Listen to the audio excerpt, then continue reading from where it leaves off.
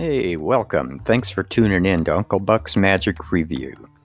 Not really going to review any tricks or books or anything like that today, but it's still going to be magical. I want to thank y'all for stopping by, and be sure to share and hit like for this podcast. And remember, there's a good, 19 or 20 other podcasts ahead of this one, so feel free to check the back library log. So without any further ado, Uncle Buck's Magic Review.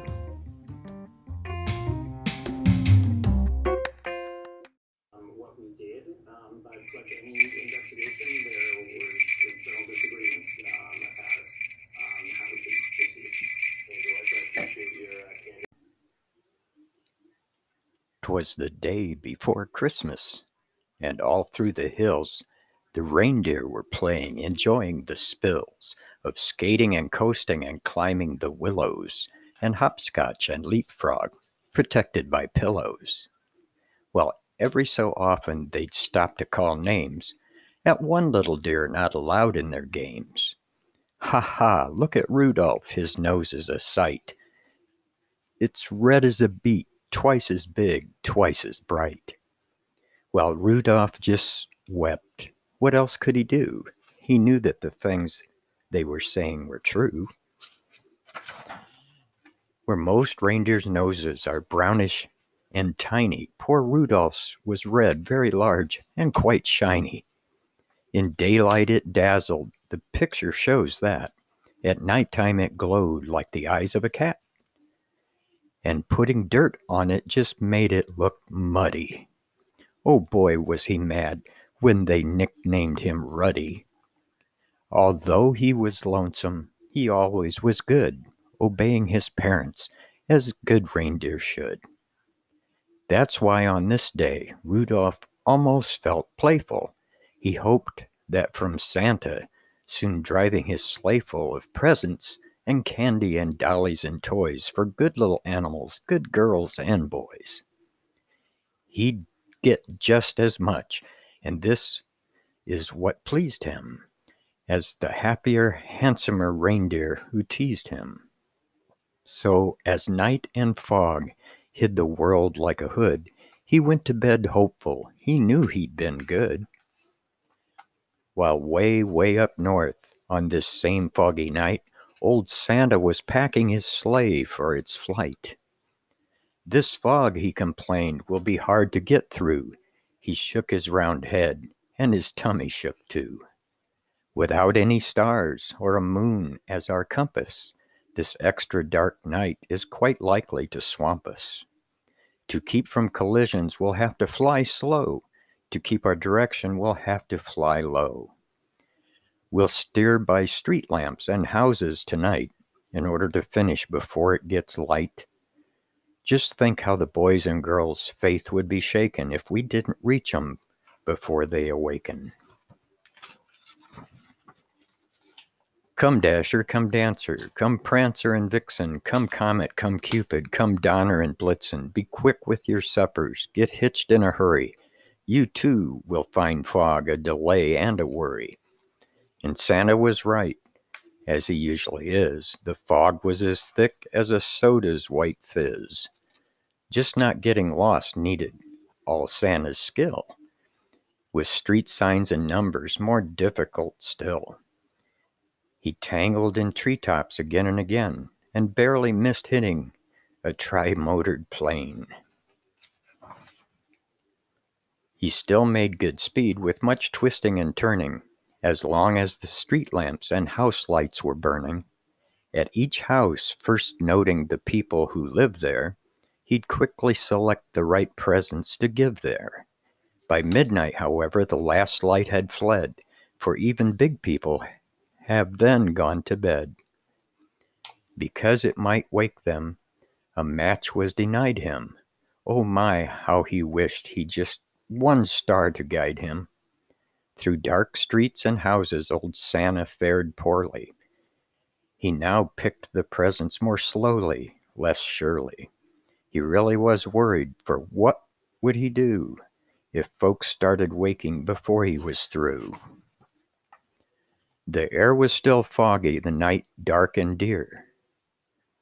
When Santa arrived at the home of the deer, a ledge that he tripped on while seeking the chimney gave Santa a spill and a painfully skinned knee. The room he came down in was blacker than ink. He went from a chair and then found it a sink. The first reindeer bedroom was so very black, he tripped on the rug and fell flat on his back, so dark that he had to move close to the bed and squint very hard at the sleeping deer's head before he could choose the right kind of toy, a doll for a girl or a train for a boy. But all this took time and filled Santa with gloom, while slowly he groped towards the next reindeer's room.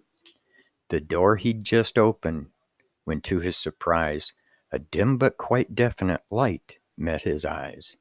The lamp wasn't burning, the glow came instead from something that lay at the head of the bed. And there lie, but wait now, what would you suppose? The glowing, you've guessed it, was Rudolph's red nose. So this room was easy, this one little light let Santa pick quickly the gifts that were right. How happy he was till he went out the door. The rest of the house was as black as before, so black that it made every step a dark mystery. And then came the greatest idea in all history. He went back to Rudolph and started to shake him, of course very gently, in order to wake him. And Rudolph could scarcely believe his eyes. You just can't imagine his joy and surprise at seeing who stood there so real and so near, while telling the tale we've already told here. Poor Santa's sad tale of distress and delay, the fog and the darkness and losing his way, the horrible fear that some children might waken before his complete Christmas trip had been taken. And you, he said, Rudolph, may yet save the day. Your wonderful forehead may yet pave the way for a wonderful triumph it actually might. Old Santa, you noticed, was extra polite to Rudolph regarding his wonderful forehead. To call it a big shiny nose would sound just horrid. I need you, said Santa, to help me tonight, to lead all my deer on the rest of our flight. And Rudolph broke out in such a big grin, it almost connected his ears and his chin. A note for his folks, he dashed off in a hurry. I've gone to help Santa, he wrote. Do not worry. Said Santa, my sleigh I'll bring down to the lawn. You'd stick in the chimney, and flesh. He was gone. So Rudolph pranced out through the door, very gay, and took his proud place at the head of the sleigh. The rest of the night, well, what would you guess? Old Santa's idea was a brilliant success, and brilliant was almost no word for the way that Rudolph directed the deer and the sleigh. In spite of the fog, they flew quickly and low, and made such good use of the wonderful glow from Rudolph's forehead at each intersection, that not even once did they lose their direction. While as for the houses and streets with a sign on 'em, they merely flew close so that Rudolph could shine on 'em, to tell who lived there and just what to give whom. They'd fly by each window and peek in the room. Old Santa knew always which children were good and minded their parents and ate as they should. So Santa selected the gift that was right, while Rudolph's forehead gave just enough light. It all went so fast that before it was day, the very last present was given away. The very last stocking was filled to the top, just as the sun was preparing to pop. The sun woke the reindeer in Rudolph's hometown. They found the short message that he'd written down, then gathered outside to await his return. And were they excited, astonished to learn that Rudolph, the ugliest deer of them all, Rudolph the Red-Nosed, bashful and small, the funny-faced fellow they always called names, and practically never allowed in their games, was now to be invited by all far and near, for no greater honor can come to a deer than riding with Santa and guiding his sleigh, the number one job on the number one day. The sleigh and its reindeer soon came into view, and Rudolph still led them, and downward they flew. Oh boy, was he proud as they came to a landing, right where his handsomer playmates were standing. These bad deer, who used to do nothing but tease him, would now have done anything only to please him. They felt even sorrier they had been so bad, when Santa said, "Rudolph, I never have had a deer quite so brave or so brilliant as you, at fighting black fog and at guiding me through. By you last night's journey was actually bossed. Without you, I'm certain we'd all have been lost. I hope you'll continue to keep us from grief on future dark trips as Commander-in-Chief." But Rudolph just blushed from his head to his toes until his whole fur was as red as his nose. The crowd first applauded, then started to screech, "Hooray for our Rudolph! We want a speech." But Rudolph was bashful, despite being a hero, and tried. His sleep on the trip totaled 0. So that's why his speech was just brief and not bright. Merry Christmas to all, and to all a good night. And that's why, whenever it's foggy and gray, it's Rudolph the Red-Nosed who guides Santa's sleigh. By listening this Christmas, but don't make a peep, 'cause that late at night children should be asleep. The very first sound that you'll hear on the roof, provided there's fog, will be Rudolph's small hoof. And soon after that, if you still as a mouse, you may hear a swish as he flies round the house, and gives enough light to give Santa a view of you in your room. And when they're all through, you may hear them call as they drive out of sight, "Merry Christmas to all, and to all a good night."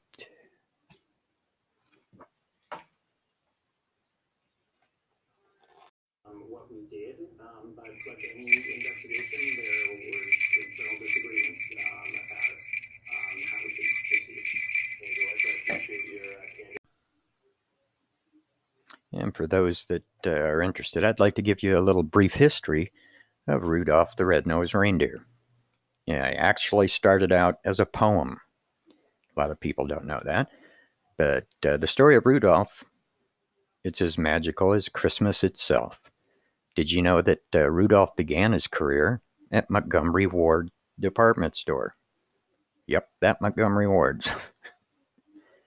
The year was 1939, and Montgomery Ward advertising copywriter by the name of Robert L. May was hard at work on new Christmas ideas for children.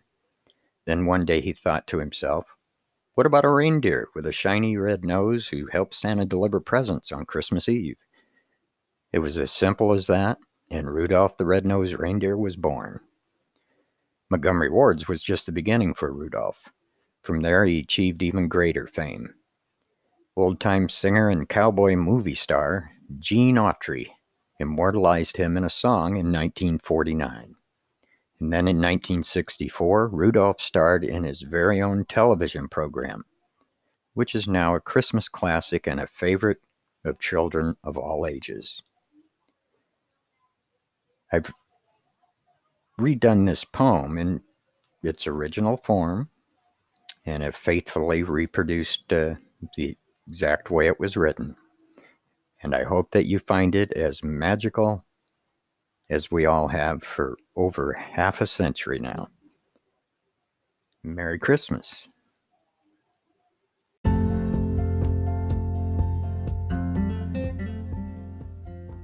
And I personally would like to wish each and every one of you a very Merry Christmas And please be well and safe. And who's your uncle?